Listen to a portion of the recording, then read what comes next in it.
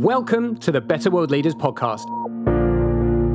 Here, we invite you to explore conversations with people who are co-creating, regenerating, reimagining, and re-enlivening ways of knowing, doing, and being across a diverse array of areas of great change and profound transformation. One thing unites them all. They are all Better World Leaders. Welcome to the Better World Leaders podcast and to our first guest co-created conversation of season 6. In all of my experience, being someone who seeks to learn, seeks to develop in order to be in service of the great transformation that is underway, there is one person who I would say has had the most profound affect on me. And that is the person with whom this conversation is co-created. Welcome to the conversation with Carol Sanford. Carol Sanford, welcome to the Better World Leaders podcast. Tim, thank you so much for the invitation. It is absolutely splendid to be here in this, virtual space with you. I feel a really strong warmth in my heart just being here with you today. So I'm looking forward to wherever this conversation takes us. Me too. You are one of my special people, so I'm really glad to be here with you. Okay, I'm going to try and contain myself in receipt of that enormous compliment. We're here today to, explore indirect work. And I think in the first instance, as a way of sort of offering those that are listening that will have heard me mention you on a number of occasions and may as yet not be familiar with your work, let's just talk initially about why indirect work is needed. All right. I've written 6 books, as you know, and I'm halfway through number 7 now, hopefully out early next year. Number 6 is called Indirect Work. And what people say to me, and I'm glad because I think it was my intention, is it gives the underpinnings or the foundation or where the world I was coming from on the first 5. Because I do have a pretty, what my grandfather called a positive contrarian view on things. And what that means is he always felt like I saw something other people didn't see. And so did I. And thank goodness I had him, or I wouldn't have been able to make sense of my life. And the title of this book explains a bit about an answer to your question. There's a great story. I was at UC Berkeley, a big university in the States, and I got to sit in a classroom with a series of people, one who'd been connected to Einstein. His name was Edward Teller, and he was one of the creators of the atom bomb. So a very interesting fellow to be in the room with, and I took Physics 101. He had studied with Einstein at Princeton when he was there. And Einstein had this saying ongoingly that we had to not use the paradigm we created, the mess we've made, as the way to try and create a better future. Because if we couldn't see how we created this mess, we would do it again. And Teller and a series of the students asked Einstein what he meant by that, because he said it's published like 27 times, and he apparently said it a lot more. And here's the story he gave, and it will explain a lot about where I'm coming from. Einstein said we normally, in our modern life, and this was, of course, before the 1950s, it was the 40s and 30s, 40s, and 50s, we were very anchored in mechanical science, Newtonian science, a world of things. And Einstein, as a way to explain it, said, we're anchored in a billiard ball mindset. And I think he meant pool, because if you've ever played either of those, they have pockets. Well, pool is anyway. I've never played billiards. Pool has pockets. And he said the way we think of it is we think about positioning what we want to have happen in the world. And so we defined what the pockets were, figured out who was on the table as a cue ball, and that we were the cue stick to hit the balls into the pocket we chose. He said that's a problem because in quantum physics, we know that you can't do that. It's more like a matrix when a baby is conceived and it has its own choices and its own direction, its own timing when it'll be born. And it draws from the matrix that it's in. And so the only thing we can really do is create a healthy matrix. And that can be in psychology for both parents in the process.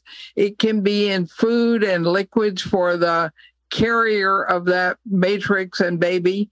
And Einstein said if we can't switch and work indirectly on the matrix and quit trying to work on the baby as though it's a billiard ball table, we will never have the right way to think about the new future we're creating. So that's a bit of a long story, but why we need this book now is we are billiard ball players, pool players with the life, with the world. We decide what our mission will be for a life shed. And I made up the word life shed because watershed is a billiard ball idea. It's our water coming down, our air, if it's an air shed. And if we can't get to the idea we're working on a matrix and we can only do it indirectly, we're in trouble. So I wrote a book to help people understand, particularly change agents, leaders, well-intended people who are going after everything the same way we got into the mess we're in, directly. We got here because people extracted things out of the living system because they thought they knew better. And then the humanists came along and decided they would do good. And it was their good, and it was directly done. So why I wrote this book is to disrupt the attachment we have to the method, the pool metaphor method we got here, and invite people to learn to work indirectly. And I think I gave some pretty good stories and examples because it's in the hypothetical. It's the way I've lived my life for 60 years in the work world. I'll be 80 years old in a couple of weeks. So that's why I wrote it. Oh, there's so much joy alive for me right now in hearing, that story. And I can, speak to my own lived experience in exactly, sort of the challenges that you've described. I am one of those well-intentioned people who has for many years, in many different ways, tried to push and impact and make, I'm using these words, intentionally. Maybe sometimes as the stick, maybe sometimes as the, sort of cue ball in service and kind of choosing maybe which stick to sort of prostrate myself in front of. Right. But also I've had direct experience, which I kind of refer to as my sort of, waking up to my own white saviorness, in parts of the world where I'm trying to apply my own context and, educate and, uplift people, from my context. And they've pushed back really strongly and said, well, that won't work here. And, come and understand our context. And sometimes these have been Indigenous people. Sometimes they've been native to place. But looking back retrospectively, there were many offers of insights into the kind of way of being that you're describing that I wasn't able to receive. And then with your work, when I first encountered your work shortly after you published The Regenerative Business, there was a part of me that really deeply understood that there was something in here that I needed. And there was a whole other part of me that just didn't know what to do with it and couldn't access it. And that was because I was trying to access a different way of being through the same lens that I'd been using the whole time. And your work here now is, as you've said yourself, indirect work is a key to, sort of the rest of your work almost. And so I'm now working my way back through, your other work, with the key in hand, and I'm receiving the work very, very differently now. With this and obviously, we've had a lot of time together in other spaces as well. So, it's a good place to be. I'm delighted to hear that. I think that I've never suggested that to people, but as I listen to you, it strikes me as a very ingenious idea. You will see, and I know with the people I studied with, I've gone back and looked at books I've read, if they're long dead, notes I'd made. And what happens for me is I think, how did I miss that? I mean, that wasn't here last time. It's often what I say out loud, which of course it was. And going back, I hadn't paid much attention to what I had gotten from Thomas Kuhn in decades, although he was a visiting scholar at Berkeley at the same time when I was there, and I got to sit in a lecture hall. I audited his class. I wasn't qualified to take it because I wasn't in the program he was teaching him, but I got his permission and I sat in. And then we did something at Berkeley, which I think is amazing. Many professors would go with us at night over to something called the Rathskeller, which was, for anybody who knows Berkeley, it's on Telegraph Avenue. You go down some stairs and to a little basement. And it was a kind of cafe where you had everything from spoken word poets, right? Allen Ginsberg and even Timothy Leary and people who were way out of my world at that time. And we got to talk to Thomas Kuhn because he just released his book about paradigm shifts, the structure of scientific revolution. So I created a whole bunch of what I do now off of that 2 years of engaging there. And then I did nothing with it for 5, 6 years. And then both of my children got a little bit older. And I went back and read the structure of scientific revolution. And I realized first, I don't think he would agree with everything that was in there anymore. And that was interesting to see. And the same is true of my books. If you go back and look, he'll say, I've heard Carol say something different than that. And people often ask me, why did I change it? And I said, well, I learned something. I can see something different. So I love the idea of your journey, which we're going to chat about, I think, a bit, being a re-examining, I would call it. It's not, if you reread it, you're dead in the water, right? Because you will tend to have the same mind. But in the indirect work, I created a process for reading the book, not a usual one of where you go underline and make notes and think you got smart because of something I said. I said, don't trust me. Don't use my ideas as gospel. Don't assume I'm an expert. And I say that to all my students as well. So re-examining things we thought we knew earlier, I think, is what I'm now calling a long thought process, where you have an idea you work on maybe a whole lifetime. And I'm writing a lot about this in book number 7. How if you have something, and I designed work systems, so this happened in companies where people build on a question, a profound question, not a simple one, but when you have to keep asking, keep talking to people and keep rethinking, and particularly let go of your attachments about your certainty from the previous thought you had. And I here's a thing that I would suggest to you if you go do this re-examining. Really decide what in there is worth thinking about for a long time, not just now rereading the book, but this long thought. And that process means we have to examine and let go and say, what are my attachments now? What am I sure of? What have I got now? And let go of that and keep coming back to it. And by the time you're my age, you'll have gone way past the big question I was working on, because you're starting younger. I am younger, yes. I don't feel it all of the time, but yeah. Sorry, I'm being a bit humorous here.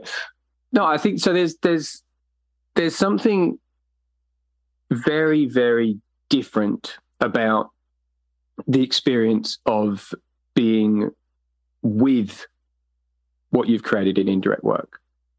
right? Like I frame it that way because it's not reading a book, right? Like that. Certainly, that wasn't my experience, right? Like the intentionality that you set out, the provocation, which I found to be less confronting than some of the provocations you've provided in other places. But a really profound one, right? Like to actually experience being with the ideas and the frameworks and the examples that you provide and trusting yourself and really kind of sensing and paying attention to what your experience is as you're receiving the work, and then now come back to it and is the experience different? And so it's much more, of course, alive and or has more organic elements. It's a non-linear journey, even though it starts here and it kind of goes to here, but you're very much moving through it. So can we explore a little bit what we're talking about here for those who haven't read the book? It all seems very abstract right now. What are these two talking about? Okay. All right. So I use a framework in there that I say the goal of it really is to find a new way, a way. Like if you studied Zen Buddhism, you get a path, a way. If you study electrical engineering, there's a path, a course. And I offer in the book kind of a, not a template, but a master framework for how you work indirectly. So think about if you have children, and you have a few, right? A couple. And most of your listeners probably do, or were one at least, so they can relate to it. So I said there are three things you have to work on that are the matrix, that are the womb, so to speak.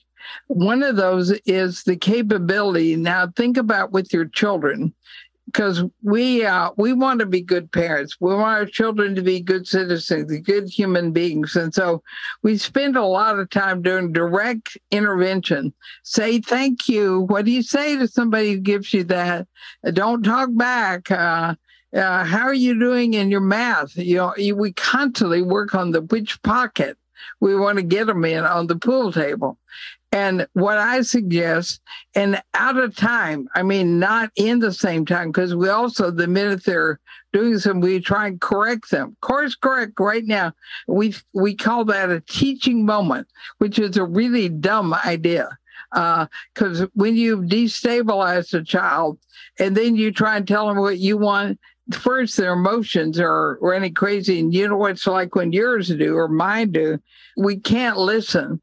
But if what you're doing is building capabilities, so with businesses and with schools for children, I talk a lot about ritual development, not lesson plans, but where you engage in evaluating process, like growing a garden and providing that food to a senior citizen center nearby, and maybe even selling it, receiving some income and figure out how to deal with it. My grandson was in a school like that. He's 23 years old now. So, but the capability of building that happened with the evaluating process teaches them all those lessons that you just said. And if you work with principals in that setting and have them reflect on the principles and have that happen regularly, like with my kids, we had Sunday evening reflection. And it was, if you read my fifth book, The Regenerative Life, I talk a lot about how I raised my kids based on my Mohawk grandfather's teaching. But the key was I was working on building capability, the matrix, that they could use to create things. And then all of my job was to help ask questions to get them reflect on the capability that we're building. That's indirect. Second thing is culture. Your family has a culture, your country, you and I are in different parts of the world. We have different cultures. We may have grown up in some faith group and those were different. But in a corporation, I talk about in one of my books, I think also The Regenerative Business, you can end up in an authoritarian culture or a humanist culture where you try and do good for all the people, or in a developmental culture. and learning that those are different matrices. And just like the movie, the Matrix, where you could take a red or a blue pill, you would see the world different. Well, it's true even without the pill. You grow up in a household, in a country, in a region, and you're creating and living in a culture. And you have in Australia and New Zealand both so much connection to indigenous culture. And it's influenced and intentionally been used to influence the culture in the last, 20, 30 years. It's been an escalating effort, acknowledging the land you're on. All that's culture. Now, none of it tells you what to do, but it does inform what you can see. And so working on building a matrix for a nation or a community or a family, culture building is an indirect work. And the third one is consciousness, which is a little harder to talk about, but mostly we're not very aware of our worldview of living systems. And learning how to be conscious of the working of living systems is a big deal. Like I said, I think earlier, I coined the word life shed. Life shed is a consciousness invoking idea. I mean, everyone who's listening and you think for a minute, why in the world would I say life shed? Where does that come from? And what is it inviting in terms of what it makes us conscious of, how affecting our language is on what we can see? We don't, in our modern cultures, popular cultures, work on developing our ability to witness ourselves and observe ourselves and where we are in terms of the quality of mental energy or mindset we put in. Pick any of those words. People think that we're weird if we talk about consciousness at work, but I say to them, well, me working on consciousness at work for 47 years with companies has created an average of 35 to 65% revenue growth every year the first 5 years. So it's not woo-woo. And people who learn to do this and learn to build, and it's not so much meditation, although that's fine, but doing it once a day and enough. It's got to be a way you run the business. So I introduce frameworks where people can stop and reflect and say, where are we? What's that doing to what we're seeing? What's it limiting? What's it blinding us to? If you can learn to see your own thinking and then not borrow other people's, like I say in my book, don't borrow my ideas. Test them. Find your own way. Really examine them. Because if you adopt my ideas, you're an unconscious, mechanical idiot, right? For one thing, I make mistakes all the time. I figure that out usually a few years afterwards, but it's important not to think hearing other people's ideas is right, because that's unconscious adoption. So that's three of the core ideas that I think are maybe grounded enough from that little story. And by the way, you can do this with your children. You start early, having them set an aim, something they want to be able to do or be good at, or work out with friends or school. And instead of you evaluating, you sit and ask them, well, how did you choose the right aim? How are you feeling about that? How'd you do on it? Did the things you picked to work on it turn out right? I started this with my children when they were about 5 to 6. My daughter a little earlier, my son a little later. He was the first one. That process made them mindful of the effects of their choice and their actions. And I never once said, see here what you did? Don't do that again. That's direct. So hopefully that catches people up with us. Yeah, no, I think so. I mean, there are many frameworks, right? You know, it's kind of layers of frameworks, the whole journey. But this is absolutely the operative one.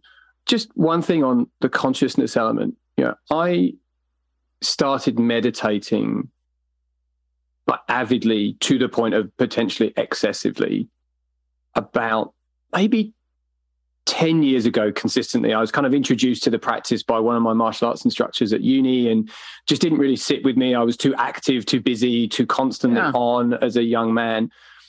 And then I kind of came back as an intentional reflective practice. And I stuck with it for years and years. And there was definitely gain in there. And then I stopped. And again, when you are sort of drawn to not do something, I think there's equal significance to when you're drawn to do something, right? Especially if it's something that you've found some benefit from.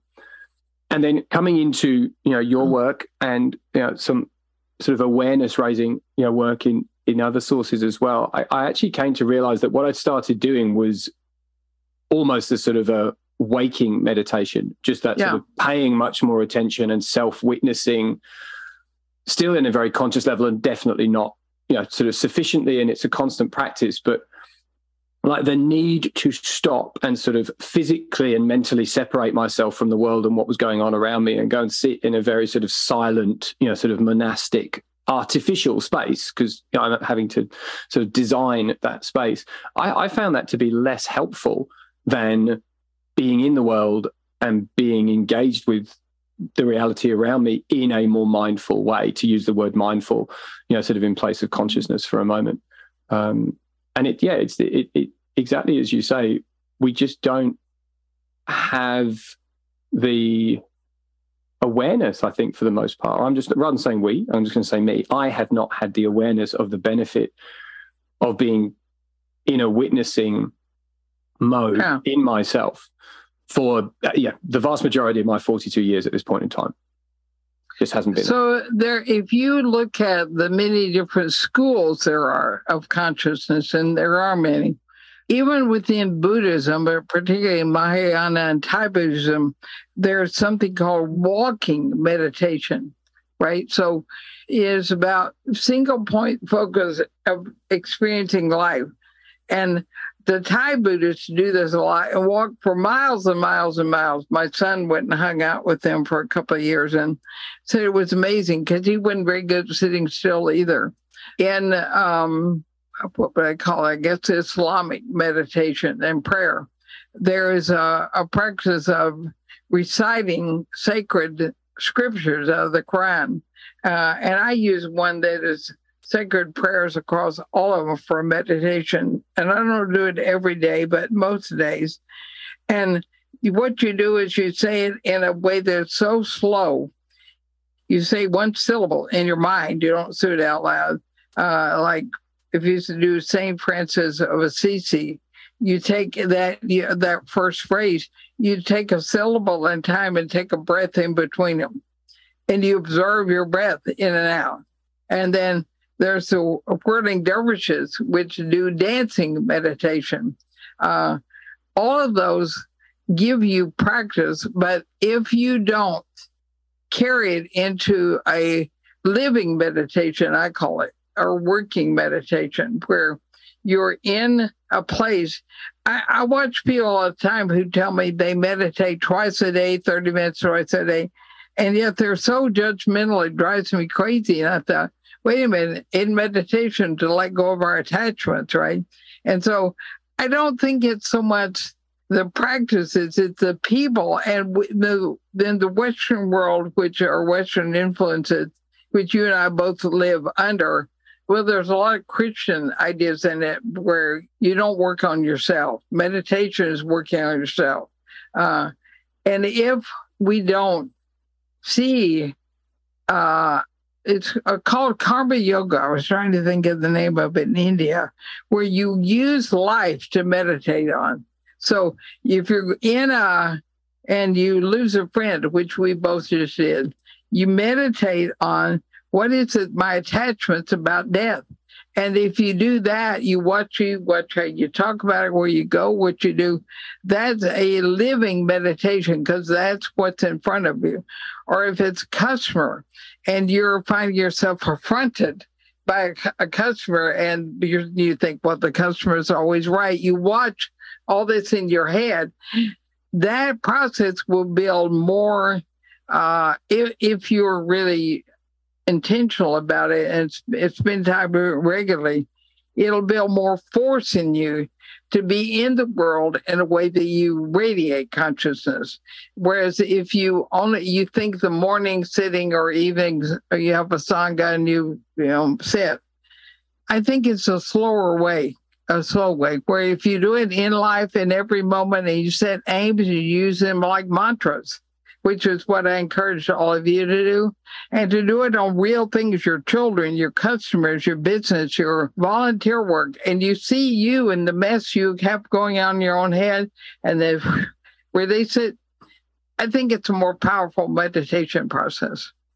Yeah, no, for sure. And it's also, frankly, again, it's maintaining the connection to our living system. The tragedy, I think, of the westernizing, I don't know, I'm just going to say appropriation of so many Eastern techniques is that they get reduced down to composite components. And it's like, oh, great, you're a bit stressed. Great, go over there and meditate for 10 minutes. Right. And that can help. I mean, I do. As I get older, I have more frailties and things I deal with. And sometimes I can get me in a tizzy over it. I guess I go sit and breathe for a while or recite the one syllable at a time, St. Francis of Assisi's prayer or some other one. And so it's very, very good for many things. I wouldn't say to people don't do it, but I love, Gurdjieff calls it the fourth way meditation, I think, another Armenian philosopher. But there are many paths, and the key is, by the way, all this is indirect work we're talking about. We're working on us to build our capacity for consciousness, one of my three ideas about indirect work. And it will affect us and affect our ability to be effective in the world. Yeah. So with the time that we have remaining, which is not infinite, of course, right, it is the hardest one. And therefore, that's what I'm actually most drawn to spend our time sort of exploring. Like, what do we do with consciousness? Right? Like, I mean, we could spend days and days talking about each of these, sort of three in this triad. But, I think certainly for me, that's the one which has required the most energy and has produced the most shifting. So that's where I would choose to spend our time exploring how do we do this work in consciousness based on the approaches you've laid out in indirect work. Well, most traditions have a form that looks something like this. You set an aim, and an aim is not a goal. A goal is out there, I'm going to achieve something, right? An aim is be in a state of being I want to be in. And so I'm getting ready to go into a meeting or an evening with my kids, and I set an aim, and I say, and there are a variety of ways to get to one. It's literally creating a mantra, which might have been given to sit when you were taught to meditate. But it's taking one that is about growing and developing you. And my earliest one, just so people get an idea, was a judge not. And partly, I mean, I grew up in a Christian world, but I took the idea of having a non-judgmental engagement, because I grew up with a father who was ridiculously judgmental in very harmful ways to everything he touched. And I knew I was absorbing it, because you absorb the matrix you're in, right? And so I would, when I was going to meet with my own children at our Sunday evening reflection, I would say, judge not. And so you need a short aim. And then as we started, I would often write that aim, and they've evolved over time. Well, my children are long gone. They're older than you. And I would enter the setting, and I would keep that in front of me. And I would watch when I hear my voice and my judgments creeping in. And then sometimes I could just breathe in, judge not, or silently, and breathe it in, and it would let go. I always afterwards looked and said, where did that come from? What was I thinking before? I do a lot of what I call sourcing mind. Where's my mind sourcing this garbage? And why is it doing that? Because I find seeing it dissolves it. It's, oh, yeah, okay. It's that my father said over and over, or whatever I say. So the first step is set aims. The second step is go engage in the real world, not in a corner, not in a meditation studio. But I have an aim specifically for the event I'm going to be in. And I watch me. And then afterwards, and with my children and everybody I work with, I say, how did everyone do on their aim? Would you be willing to reflect? And when we're in company, the aims are often about what we want to do to change how we're relating to our markets, and not goals, again, not accomplishments, but why am I so worried every time I talk to this customer, or I go into innovation design and there's something about me that's whatever I am that I would like to be different. So if you get groups relating to an aim that's set and going and acting, and they're reflecting afterwards, if you did nothing else in life but that, you would change your consciousness. But I'll add one step to it, which is you want to get so it's a long thought through time. And so once you have an aim of some kind, you can ask, where was I on that aim last time? And how have I moved and done better or gotten closer? Or that wasn't the right aim. I need to evolve it a little, or I've grown. And so you're always looking at you in motion. No right and wrong, not where did I go wrong, not where did I mess up, not where did I do bad, or you don't ever ask that question. It's always the movement of there to now, and then asking what I want to do next time. And then I come back in, all right, that's where I was last time. How have I moved in my own thinking? And I may take that aim out into other places because the common denominator is always me. And I carry my own attachments and energy drains with me. So if I'm going to work on developing me, I use my life and I use it with those kind of instruments. So a provocation to you, dear listener, sure. As I've received Carol's work and what Carol's just described there, how familiar is that? Right? How relatable is that? How different is that to what you might be doing already? Because when I first came into contact with Carol's work, I could barely comprehend what has just been said as being relatable.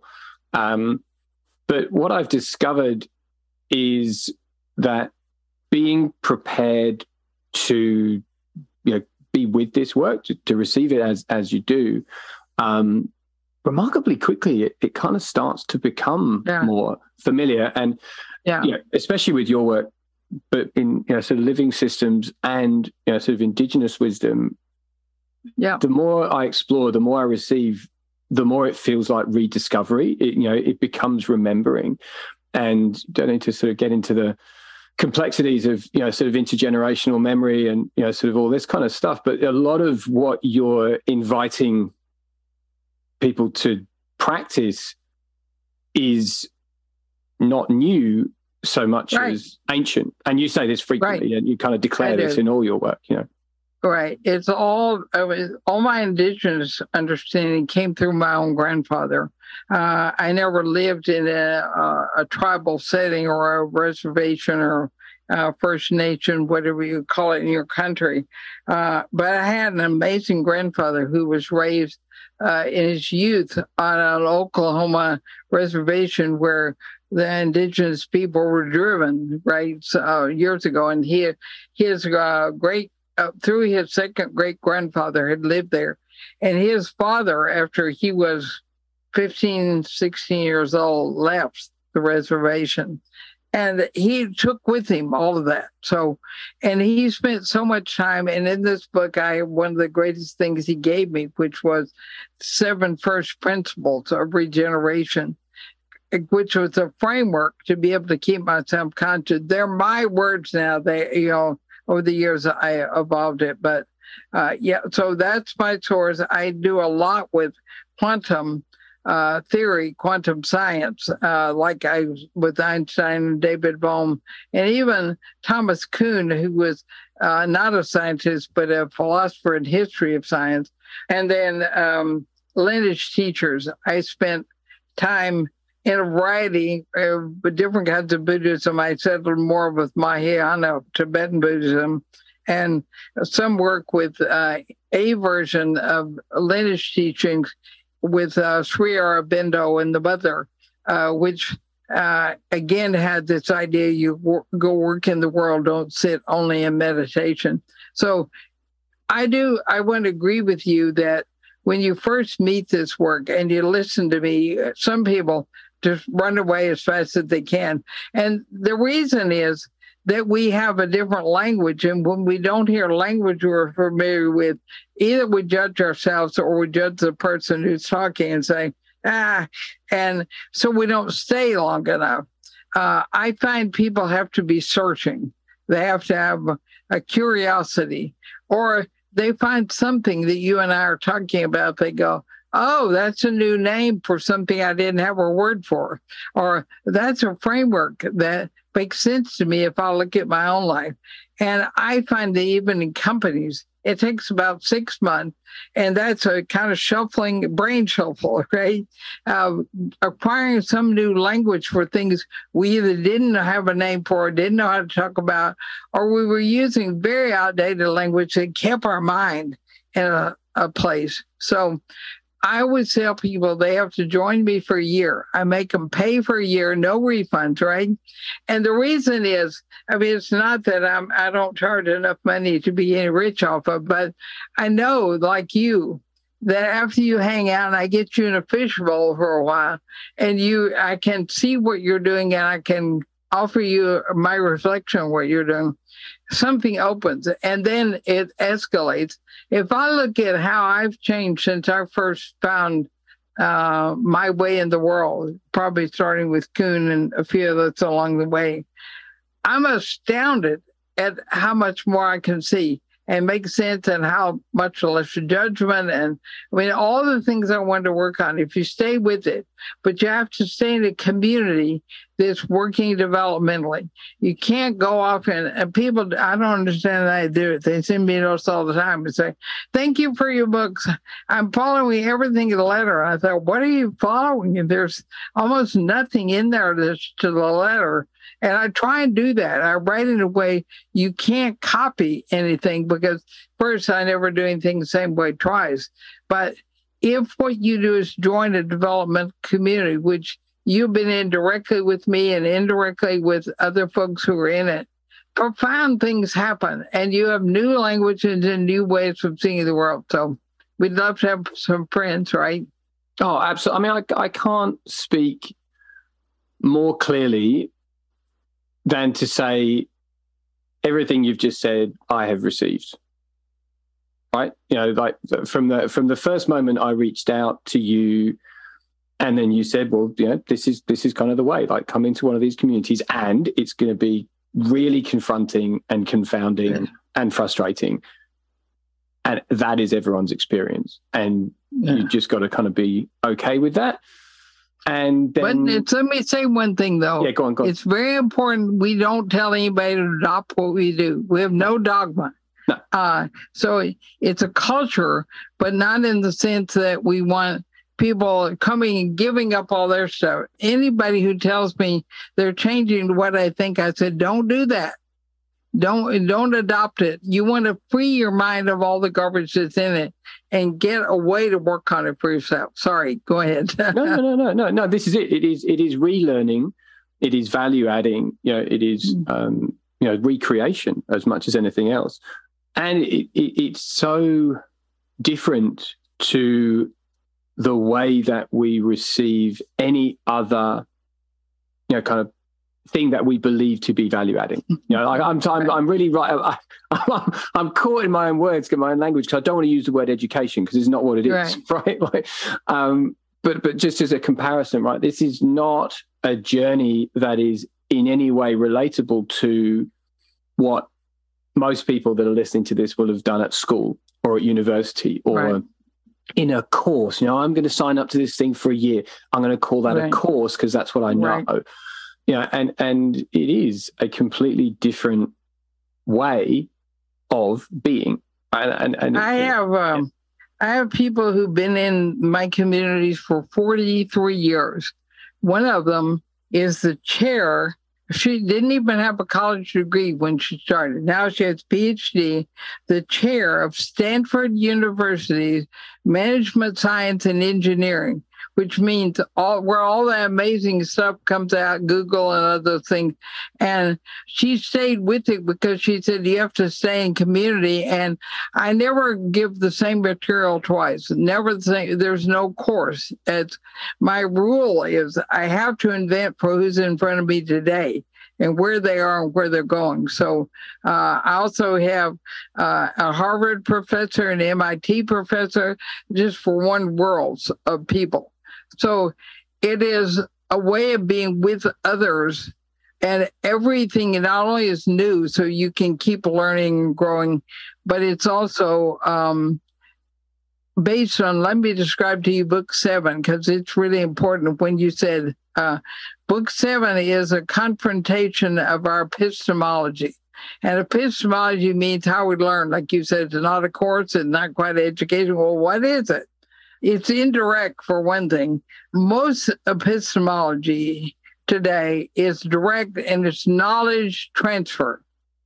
You go to school, you get content, you get an expert, you may get a school of for your career, and then you're kind of done. And, life could get boring. But the knowledge transfer is based on only a few people think, and I'm not even sure they do. They do a form of science, which is fragmenting, and come up with the bottom part they have to divide into a university with 47 degrees rather than life. A lot of that was really fostered 100 years ago, and with the founding of behaviorism, and where behaviorism said nobody can think for themselves. You want only experts, and it was created by the School of Psychology and called behavioral psychology. And in order for them to have a place in the new industrial age, they said, we know how people think. We can tell you what's wrong with you. We can do an IQ test for you. We can set up rewards and recognition programs for you. And I got subjected to some of those, so I'm writing it from inside the experience too.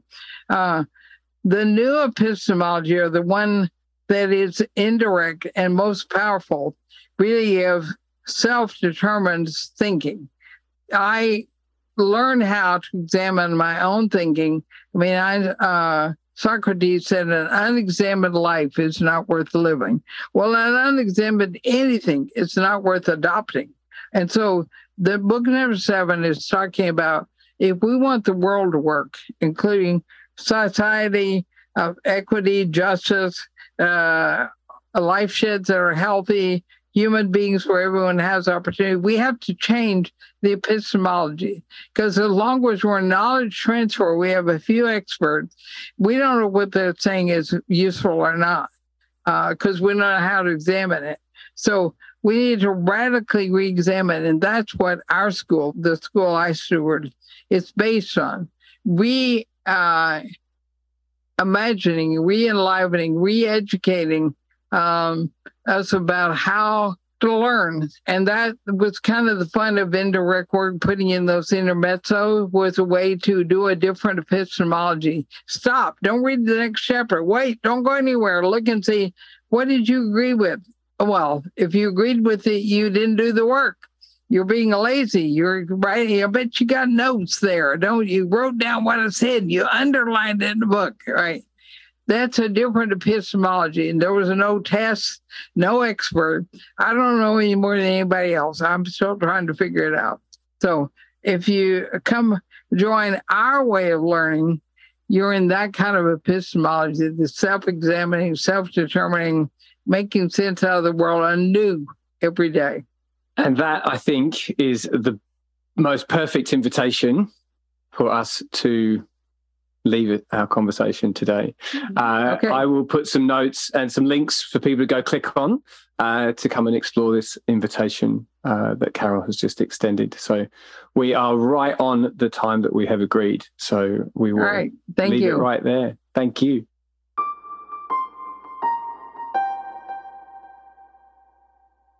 So as I said at the end of season 5, a little bit of a shift if you're a regular listener in my intention for what I will contribute to the close of each of these conversations. So rather than a sort of analytical reflection on the conversation, I'm going to do this.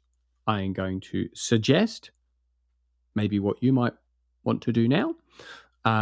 And I am going to reflect on my experience in the conversation and the affect that the conversation is still having. They're all still alive in me. So, suggestion.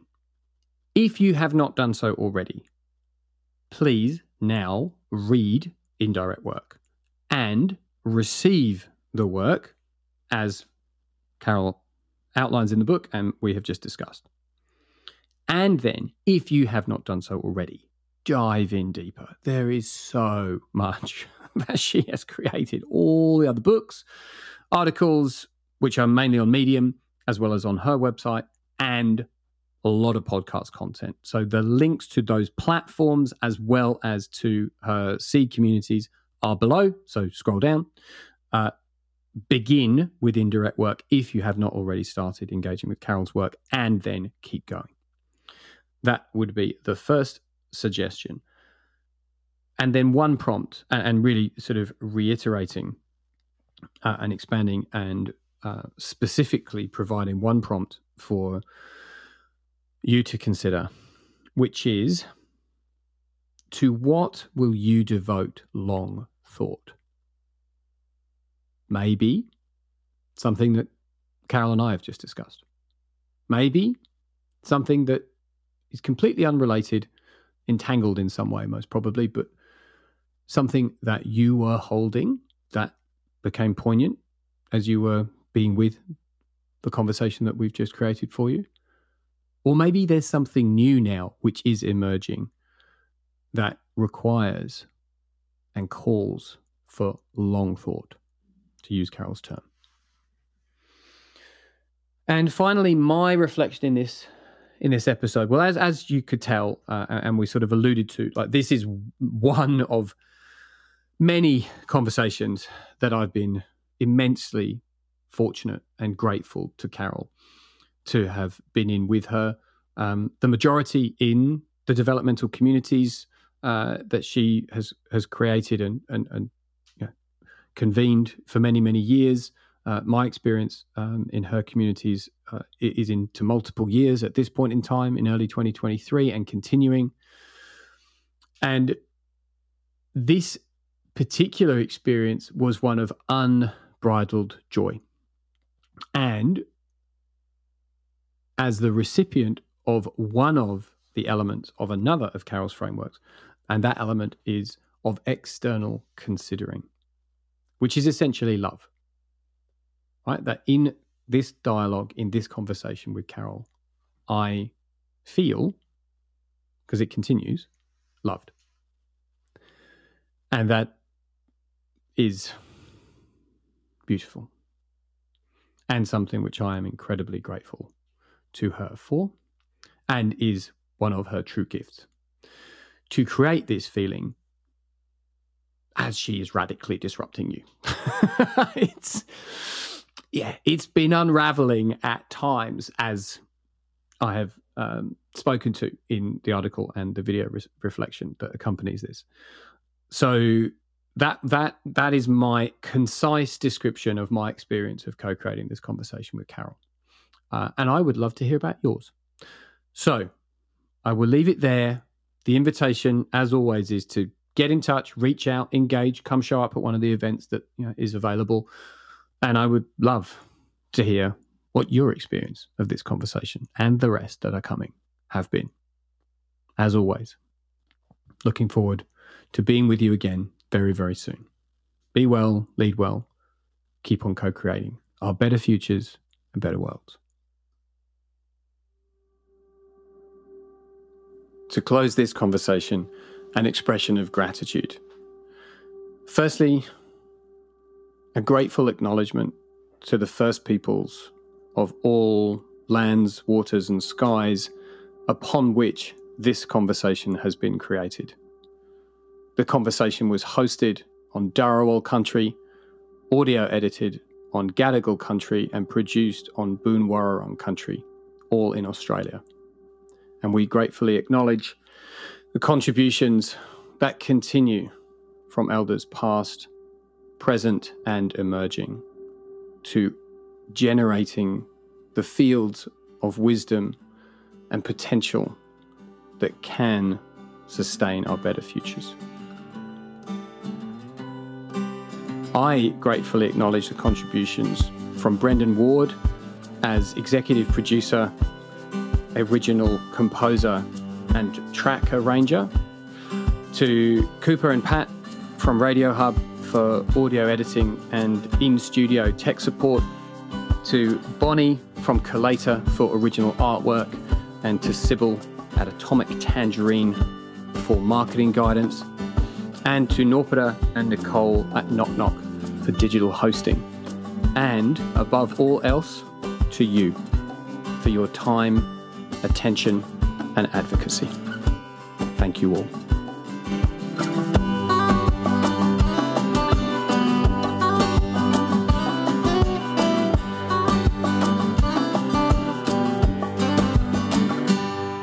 Better leaders, better world.